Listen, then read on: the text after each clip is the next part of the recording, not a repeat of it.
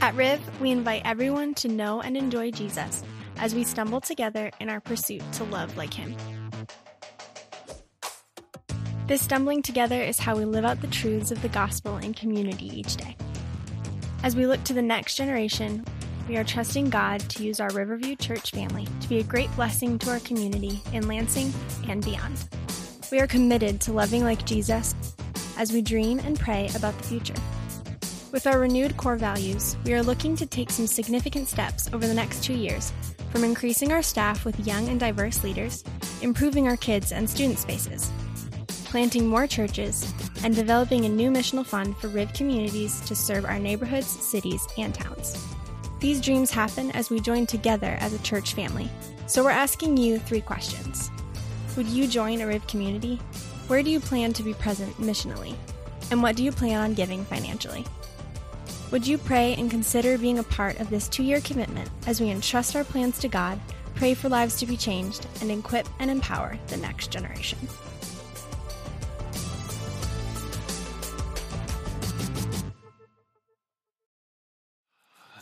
Hey, what's going on, Riv? How are you?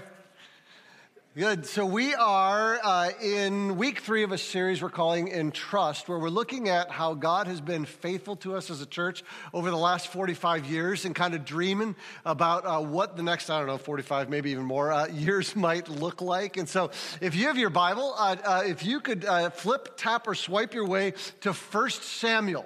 Now, I know 1 Samuel might not be a book that you're in very, very often, so it's kind of toward the beginning of your Bible up here, but I want to set the context of what is happening in 1 Samuel chapter 13 before we get there. What had happened here is the children of Israel had been begging God for a king because everybody else had a king. So they didn't have a king and they were feeling the peer pressure and everybody else had a king. So they're like, God, would you give us a king? And so God finally gives them a king, a guy by the name of Saul. And what Saul does is one of the first things that many kings often does. He puts together an army. And his army was about 3,000 soldiers. And what he did is he kept 2,000 soldiers for himself, and he assigned 1,000 soldiers to fight for his son Jonathan. And those were the 2 regiments there. And Saul had some victories, but Jonathan was killing it. So when he would go out there with his 1,000 soldiers, he had massive victories, which started to cause this tension with his dad, Saul. In fact, his dad went on and began to take credit for his son's victories, which tells you a lot about their relationship, which you can read more about that in 1 Samuel if you want when you get home. But at the point that we hit in 1 Samuel 13, their war with the Philistines is really growing, okay? And so this is where we're at. 1 Samuel 13, verse 5, it says, I'm way too many pages off. 1 Samuel 13, verse 5 says this. It says, the Philistines also gathered to fight against Israel. They had 3,000 chariots, 6,000 horsemen, and troops as numerous as the sand of the seashore. I want you to hold that in your mind. It's going to become very important. They went up and camped at Michmash, east of Beth-aven, and the men of Israel saw that they were in trouble because the troops were in a difficult situation. So they hid in caves, in thickets, among rocks, and in holes and cisterns. And some Hebrews even crossed the Jordan in the land to the land of Gad and Gilead. And Saul, however, was still at Gilgal, and all his troops were gripped with fear. And so Saul's army, which is 3,000, split up between him and Jonathan, they get so terrified that it says some of them went AWOL, some of them hid in thickets. Think about how panicked you have to be to just go jump into the weeds. You're like, I'm just going to hide here in the weeds. Nobody's going to see me down right here. They hid in cisterns, like big wells full of water. They did anything they could to not go to war. They went from 3,000 down to 600, right? And not only that, it says in the next couple verses, there were only 2 swords left in the entire army. One Saul had and one Jonathan had, and everybody else said we're fighting with agricultural implements. Swords, rakes, weed whackers. That's right. That's all they had. So then jump down to chapter 14, verse 1. It says, that same day, Saul's son Jonathan said to the attendant who carried his weapons, "Come on, let's cross over to the Philistine garrison on the other side." However, he did not tell his father. Now, that verse may not seem very ominous, but listen to what he's saying. He said, let's go over to where the Philistine garrison is on the other side. Think about that as a loaded sentence for a second. It's like someone's running around on the roof, right? But think about this idea. He says, let's go to on the other side. He's not saying that this is something like, hey, let's run over to the MSU dairy store and get some ice cream, right? He's saying, let's go on vacation in Ukraine, right? It's a terrible idea. Two of them, and on the other side, is this my mic? Yeah, really? If you guys want, oh yeah, that's definitely my mic. So, all right, let's unclip that and see if that helps. Hey, there you go. So clap for our sound people, or the miracle of technology that unplugs that. So, all right, so we're now at the stage, and I got to turn my notes back, right? All right, so they are two guys, Jonathan and his attendant, which here it'll go back and forth from saying attendant to armor bearer, right? This guy right here, they're going to go up against the entire Philistine army, which is how big? As numerous as the sands on the sea, okay? That's the context here. Now let's look at verse 2 and 3. It says, Saul was staying under the pomegranate tree in Migron on the outskirts of Gibeah.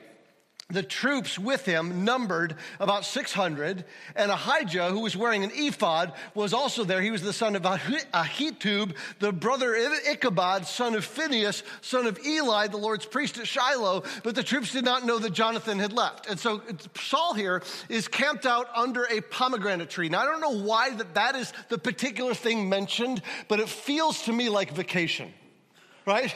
Like he's under the pomegranate tree with the drink, with the umbrella, and the whole thing. He's just kind of hanging out there. And he's hanging out with a priest by the name of Ahijah. Now, we don't know much about him, except that we know his family lineage because we just got told about them. And so that's probably important.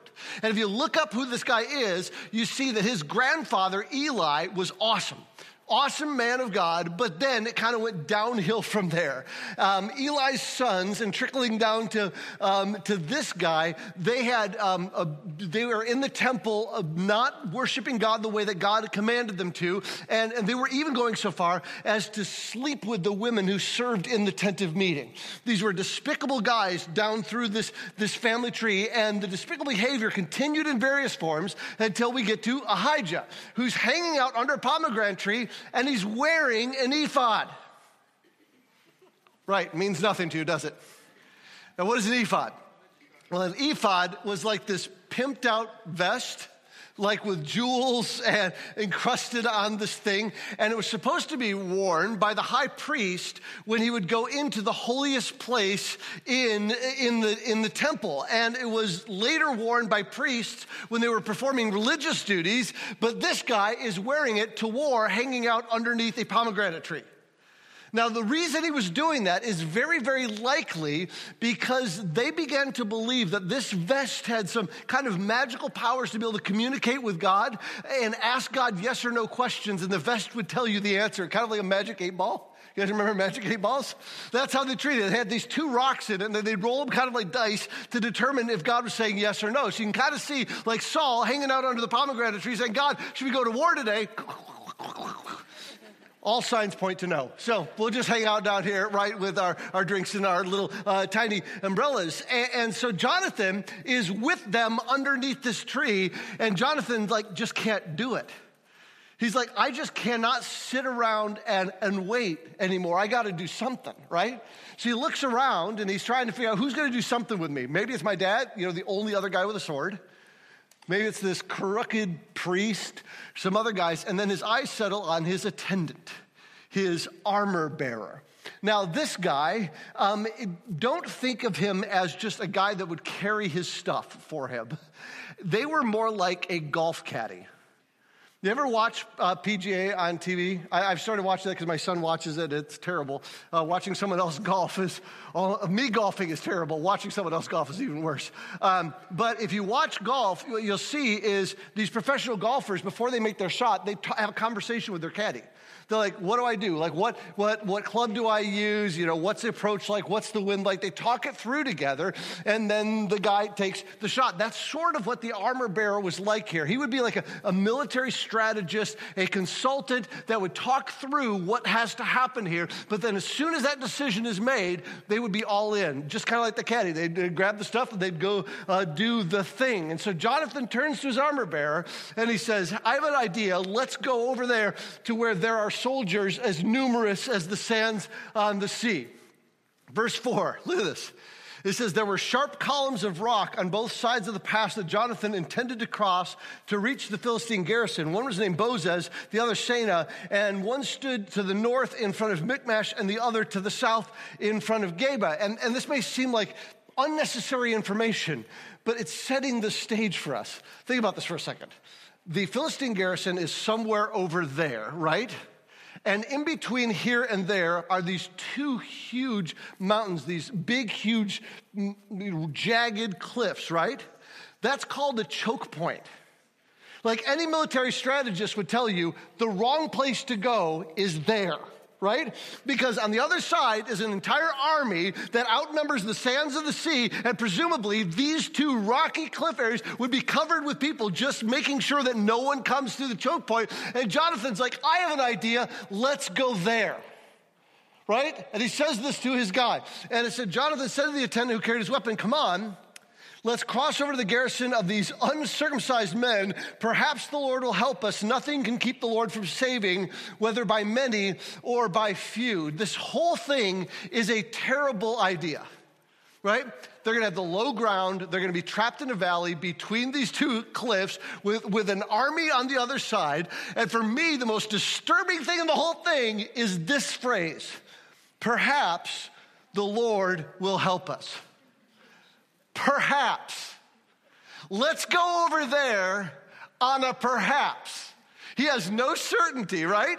It's not like he can even say to his attendant, like, I have heard a word from the Lord. Like, I would take a dream, a vision, God's voice, anything, but he's just moving on a perhaps. And so I thought, maybe I'm missing the point here. Maybe it's different in the Hebrew, the original language. So I looked it up, and in Hebrew, this is the word ule, and ule means maybe, perhaps, or this is the worst, I suppose. Like, I suppose God may help us, right? Jonathan's like, it's probably the right thing to do. Maybe God will help us, but you know what that means? Maybe not, right? This is a terrible plan. But it's also pretty much how I've felt for like the last 5 years. Really, since COVID. I don't know about you. I mean, I'm one of those people, I'm a planner. Like, I plan 5 years, 10 years, 20 years. I know my retirement date. I got everything. Plan everything out. And I just always seem to know. I know where I want to go. I know where I think that God wants to take us. Even just with our elder team, we just know. And yet this last several years, the way I described it to one of my friends is I feel like I'm running through a field and all I can see in front of me is a gate. And I'm like running at the gate as hard as I can. And at the last second, the gate opens and I can see something on the other side and maybe another gate. I can only see like one decision at a time. But here's what I'm learning. Uncertainty is where faith lives. There's that same famous verse in Hebrews that says, now faith is the reality of what is hoped for, the proof of what is not yet seen. It's the proof, even though I can't see it. I can't see what's over the bend. I can't see what's around the corner. I can't see what's between the valley, between the two big cliffs. I can't see what's on the other side of the other gate. And sometimes when we don't know, we are just paralyzed into inaction. Listen to what Solomon, the wisest man who ever lived, said in Ecclesiastes. He says, one who watches the wind will not sow, and the one who looks at the cloud will not reap. Just as you don't know the path of the wind or how bones develop in the womb of a pregnant woman, so also you don't know the work of God who makes everything. I hope Solomon is not bursting your bubble here, but meteorologists don't know what they're talking about. Like, okay, I know there may be meteorologists here. We used to have meteorologists that went to Riv, and they would tell me, yeah, the best we got is a really good educated guess, right? We know generally what's going to happen. We can probably predict the weather, but we have all made plans, haven't we? Based on the weather forecast, and the weather forecast change. I mean, I started riding a motorcycle this last year. Don't email me about it unless you want to say, yay, that's great. If you want, don't email me about the safety. But I started doing that this year, and there was a day when I got up in the morning, and everything was supposed to be sunshiny the whole day. I was so excited. I had meetings on the other side of town, so I rode my bike over there. By the time my meetings ended, torrential downpour, lightning, wind, the whole thing. The meteorologist lied to me in the morning, or they didn't know what they were talking about. And that's what this is saying. He says, you don't know where the wind comes from. Not only that, you don't know how a cell divides into crafting a baby in the womb of a mom. Yeah, we've come a long way in understanding that. But there's a lot of that that's still a mystery. And that's how God works. So many of us, we wait for the perfect timing, the perfect situation, the perfect people, the perfect church before we move. And then the end result is we never do. Sometimes it's so hard to wrap our head around what God is doing that maybe we just need to move on a perhaps. And I actually think that's where we are as a church. One example I can give is kind of our financial picture as a church. And I want to show you something here, just kind of run through our budget over the last 3 years, just so you guys know where we're at. Back in 2019, our budget was, and these are round numbers, approximately $3.5 million. Back in 2019. Now, 2020, obviously, everything goes crazy in the world, but in 2020, our budget goes to $3.3 million. And then in 2021, our budget goes to $3.2 million, and we don't have the full numbers for this year, so I didn't want to try to project that. But I don't know what you think when you see this. I look at this, and I am super encouraged. Do you know why I'm encouraged? That even though it looks like a downward trend, I know that our church congregation is about half the size it was before COVID. And yet our budget has dropped from $3.5 million to $3.2 million. That tells me a couple things. The first thing it tells me is that the people that have stuck around Riv and the people who have joined Riv are all in. They're absolutely all in. And it tells me that there are some people who have really, really given huge toward what we're doing here as a church and have sacrificed a ton. And so what we did is earlier this year, we sat down and we decided to pull together what we call an aspirational budget. And by that is, we looked at everything that we would dream of as a church. Like, what would we dream that God would do in and through us? We looked at our mission and our core values, and we tried to build out, like, what would we hope that God would do over 2 years? And then we tried to craft a budget around that just to see what that would look like. And I want to share with you an aspirational budget that we have, what we would hope over the next 2 years. And I'll put it into the broad categories, and these are all annual numbers, okay? So the first one is this. $3 million for staffing and operations. And what we mean by this, by staffing and operations, is basically, any of you guys who own a business, you know what this is like. You got to pay your staff and benefits and all that kind of stuff. And people insist on things like toilet paper and electricity to keep the lights on. And just as you guys know, with your own family budgets over the course of the last several years, inflation has been crazy. And so the cost of all that stuff has gone up significantly. But this $3 million includes hiring a bunch of new, young, and diverse leaders, including at least 2 women in director-level roles. We already hired one of them because we thought it was important to happen, and we're hoping to hire at least another. And so this is an aspirational budget to kind of grow that team and grow our operations. The second thing in our budget is $500,000 for local and global missions and church planting. And one thing you may know about Riv is that we commit 10% of everything that comes in to go back out to church planting. So we start new churches in the Lansing area, in Michigan, all across the Midwest, around the world, primarily in Brazil and East Asia, and we do that out of our budget. But what we want to do is make sure we're doing even more. And so you may do the math in your head and go, oh, wait, 10% would be 300,000. And we're like, exactly. We want to do more. We want to give more. We want to do more around the world. And so that's that $500,000. And the next thing is $250,000 for ministries. And what we mean by that is this is not the keeping the lights on budget. This is not the toilet paper and coffee budget. This is our Riv Kids budget, our student ministries budget, the stuff we're doing on campus at Michigan State, the things that we're doing with our Riv communities, all the ministry, our care ministries, all of that sort of stuff. That's beyond just kind of keeping the lights on. Our weekend services, things like that, all falls into this category here. Now, the next one I'm actually really excited about. It's $250,000 toward Riv Kids and student ministries renovations. Now, let me tell you what we mean by that. What we want to do is when we built our Holt building and then acquired our Reotown building and our Westside building, we renovated everything so that everything was like a palette. And so if you'll notice, if you go around Riv, you'll notice that our rooms are relatively generic in their design, and they were done that way intentionally so that we could multi-use the spaces. We love art, and so we want to do new art, like even in our auditoriums, but then in our kids' space, the idea is we thought a bunch of different ministries would use these rooms, but what we found is 95% of the time, it's kids. It's kids using the space, it's student ministries using the space, and they're kind of blah spaces. And so we want to renovate those spaces to really make them super kid-friendly, super student ministry focused.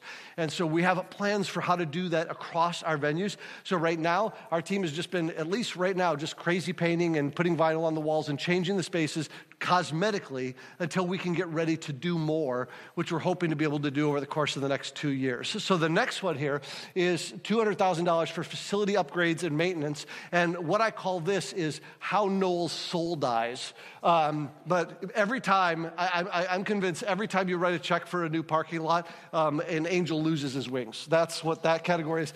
But we need parking lots, we need roofs. We just put a roof on at the Holt venue. And so we got to do all that stuff. That's what we have to do. It's just part of running a business, right? And so the next thing is $200,000 toward our West Side venue mortgage.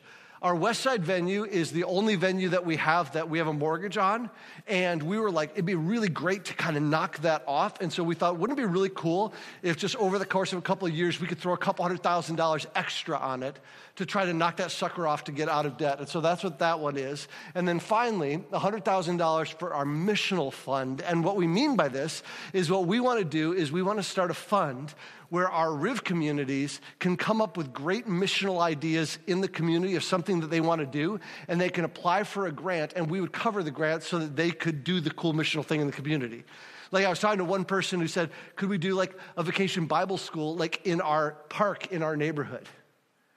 It'd be something cool like that. Can we do something missional to the community and then just apply for a grant and then we would pay for that? So you'll notice that out of this all works out to $4.5 million a year. If you look at that budget, we're giving away $600,000 of that is going straight back out is our goal into the community. Now, will we raise $9 million? Perhaps, right? I mean, perhaps the Lord will help us, but nothing can keep the Lord from saving, whether by many or by few. I love that phrase by Jonathan, because Jonathan's confidence is in God. His confidence is not in what he's going to be able to pull off, the fact that he's a great military leader, he's got his attendant with him. He's not on his brilliant plan, his strategy, which, as we know, is terrible. His whole confidence is in God's character, that God does what God says he's going to do. And sometimes I think we as people and we as individuals and we as a church, sometimes we don't like ambiguity in plans. What we want to do is we want to make our plan perfect, and then maybe we'll trust God to show up with our perfect plan, instead of coming to God, who is the perfect God, with our imperfect, ambiguous plans. Sometimes we believe more in ourselves than in him. Think about Solomon's 2 examples he gave us, weather and childbirth. We know a lot about the weather, but there are still freak tornadoes, right? We know a lot about how a child is formed in the womb, but there are still miscarriages. Does that mean we should never go out of our house because there might be a tornado? Does that mean we should never try to have kids because there might be a miscarriage? We step out in faith all the time. Even in something like weather or having a baby, there's an element of faith. But I love what Jonathan says here. Notice this. Don't forget this. He says, nothing can keep the Lord from saving, whether by many or by few. Isn't that a good word? I know we're asking a lot during this series. First week of this series, we asked you to consider joining a Riv community, which for some of you is absolutely terrifying. Last week, we asked you to consider living on mission, living in our community in such a way that you can introduce people to Jesus. For some of you, that's terrifying. And this week, we're asking, would you financially give to what Riv is doing over the next 2 years? And for some of you, that's terrifying. Our question for you is, what would that look like for you? If you've never given anything to Riv before, would you consider maybe starting to give? If you do give to Riv, would you consider even increasing that a little bit? It's going to take some faith, but that's sort of the point. $9 million sounds like a huge number. But at Riverview, that's less than $200 per person per month. It's less than $45 per week per person. And admittedly, for some of us, that's impossible. But for some of us, we could give so much more than that. So perhaps all of us will jump in on this. Perhaps we'll all be in. Perhaps not. But that doesn't change the fact that nothing will keep the Lord from saving, whether by many or by few, which is why I'm not worried about this series at all. Because whatever God ends up doing is what we'll need, and he will end up saving people, whether by many or by few. I love Jonathan. Look at Jonathan's armor bearer, his response in chapter 7, or verse 7. He says, do what is in your heart, go ahead, I'm completely with you. I don't know about you, I think we all need somebody like that in our lives. People who will say, I'm completely with you, whatever you do. They'll give us counsel, they'll give us advice, but then we give them our terrible plan, and they're like, I'm with you, I'm in. Right? They're in our corner. Now, it could have been that was his job, but there's nothing in Jonathan's character that, to me, doesn't show us that he would have taken feedback well. I mean, because he would have taken feedback very well. If his armor bearer said, this is a terrible idea, right? Don't use that club. I think he probably would have listened. But Jonathan here is ready to move on a perhaps. So look at all this. It says, his armor bearer responded, do what is in your heart. Go ahead. I'm completely with you. All right, Jonathan replied, we'll cross over to the men and let them see us. That's the plan. I want you guys to catch this. He had said, we're going to go over there, and the guy's like, I'm with you. What's in your heart? How are you going to do this? He's like, that's a great plan. We're going to let them see us. That's a terrible idea, right? Especially in this choke point. And it gets even worse. Look at verses 9 and 10. It says, if they say, wait until we reach you, then we will stay where we are and not go up to them. But if they say, come on up, then we'll go up because the Lord has handed them over to us and that will be our sign. So here's the second part of the plan. If they tell us to stay here, we'll stay. If they tell us to come up to them, we'll go up to them. So that part of the plan is not only are we going to let them see us, we're going to do what they tell us to do, right? And if they tell us to come up to where they are, up the rocky cliff where all the guys are probably hanging out shooting arrows down at them, if they tell us to go up the cliff and not stay down here, that'll be a sign from God that we are going to win, right? Which again, telling God this is the sign I want from you is bad. That's a bad sign anyway, right? Because the right plan would be sneak up on them. Maybe wait until night. But they do the opposite. Verse 11, they let themselves be seen by the Philistine garrison, and the Philistines said, look, the Hebrews are coming out of the holes in which they have been hiding. The men of the garrison called to Jonathan and his armor bearer, come on up and we'll teach you a lesson. And they said, follow me, Jonathan told his armor bearer, for the Lord has handed them over to Israel. He's like, I told God that was the sign. If they tell us to come up, we win. They told us to come up, we're going to win, right? The Philistines had to be laughing their butts off. Now, I've never been in a sword fight. I know that's a shocker. Ooh, there's a hair. It's probably a beard hair. There he goes. I've never been in a sword fight. But I would imagine that besides skill and a sword, which, by the way, they only had one of, you need one other thing. Arms. Now, why do I say that? Because the whole plan here is now they're going to climb up this cliff. Have you ever gone to Grand Ledge and gone rock climbing or climbed on a rock climbing wall? What does your arms feel like afterward? Right? Like complete butter, right? So they're now going to climb up and try to win this battle. It says Jonathan climbed up using his hands and feet with his armor bearer behind him. Jonathan cut them down and his armor bearers followed and finished them off. So they're climbing up this side of this cliff. He's hacking at them with his sword. They fall down. The armor bearer, I don't know, he doesn't have a sword. I don't know how he finishes them off with like a rake or something behind him, right? And this is how they work their way up. And it says in the next verse that they beat 20 guys this way. And what's amazing is they beat 20 guys, right? Not because it was them climbing up the cliff, but because that means that these guys so didn't consider them a threat that they didn't call for backups from the army that was the size of the sands of the sea. They didn't even think that they were going to have any chance against them. And here's the response of all this. Verse 15, terror spread through the Philistine camp and the open fields to all the troops. Even the garrison and the raiding parties were terrified. The earth shook and terror spread from God. When the Philistines heard the sound of battle, and they looked over and they saw their men being thrown off the cliff, they must have thought it's a sneak attack, which would have been a great plan, right? But they see their guys flying off the cliff, they freak out, and then God's like, well, I have to be part of this. So then God starts throwing earthquakes at them, right? And then that's it. And it says, verse 16, it says, when Saul's watchmen in Gibeah of Benjamin looked, they saw the panicking troops scattering in every direction. So from where they're sitting under the pomegranate tree, they see all the Philistines just running away and panicking. And so Saul said to the troops with him, call the roll and determine who has left us. Like, who's out there fighting?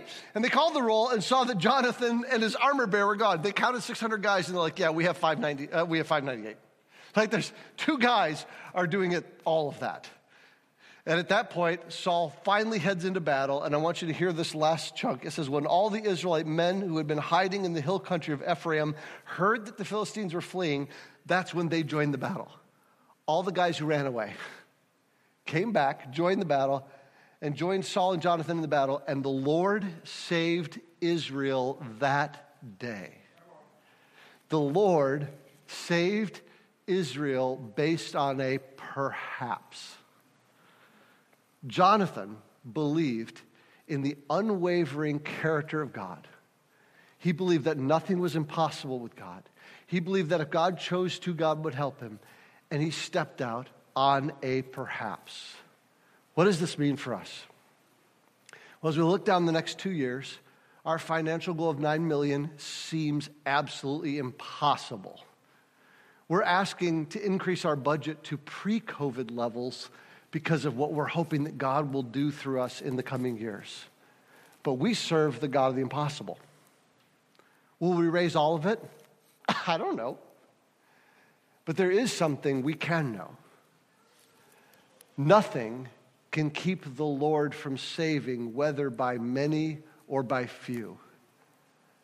You know what I see in this? An invitation. You see, Jesus has already done all the work. He lived a sinless life. You didn't. I didn't.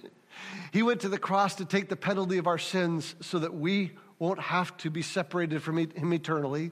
He rose from the dead so that one day we might be resurrected with him too. He ascended to the right hand of God the Father so that we can know that everything earthly that has to be done to save us has already been done.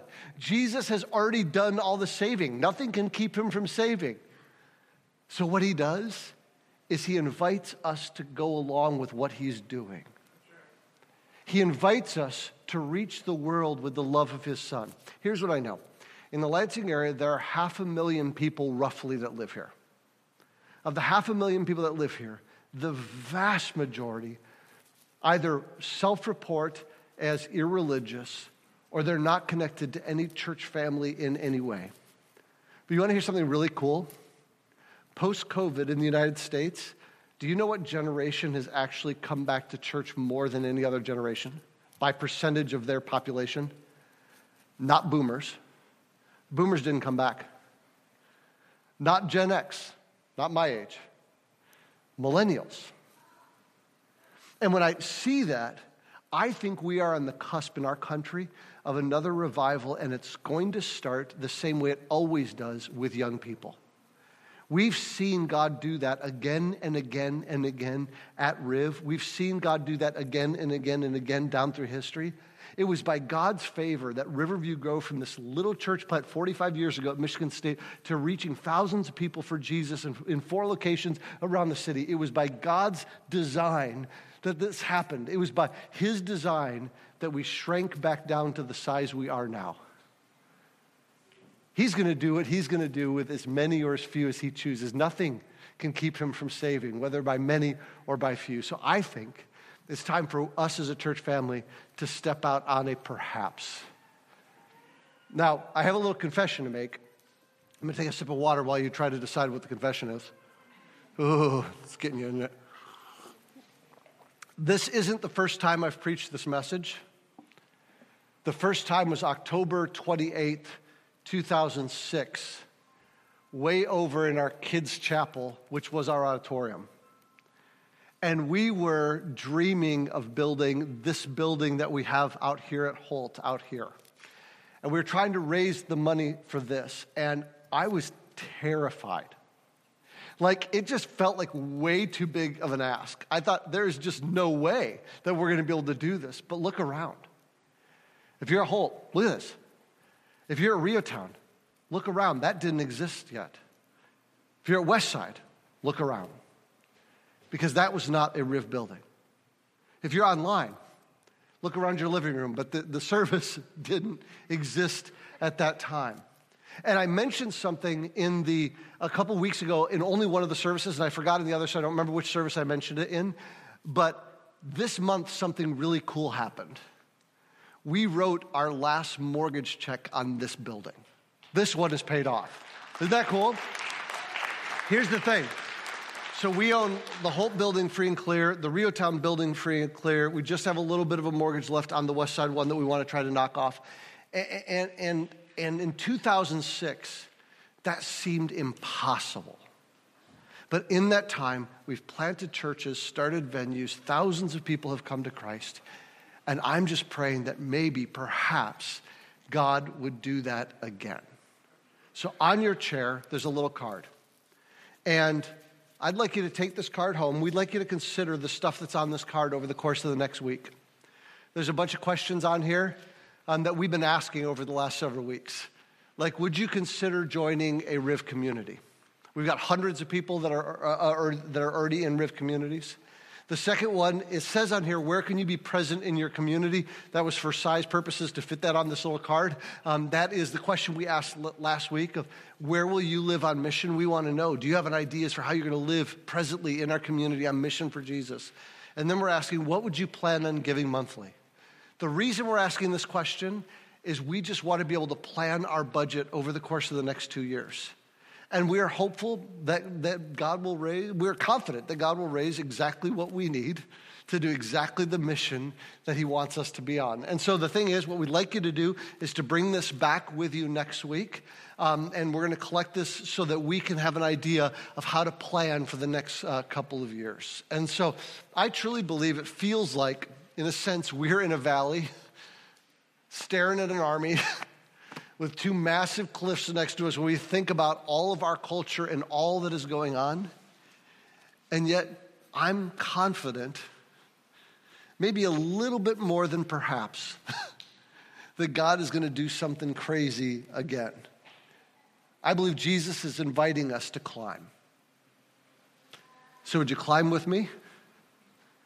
Let's pray, and then we'll continue in worship. Heavenly Father, we thank you for this story of Jonathan and his armor bearer, and we just thank you for that just gutsy move of faith.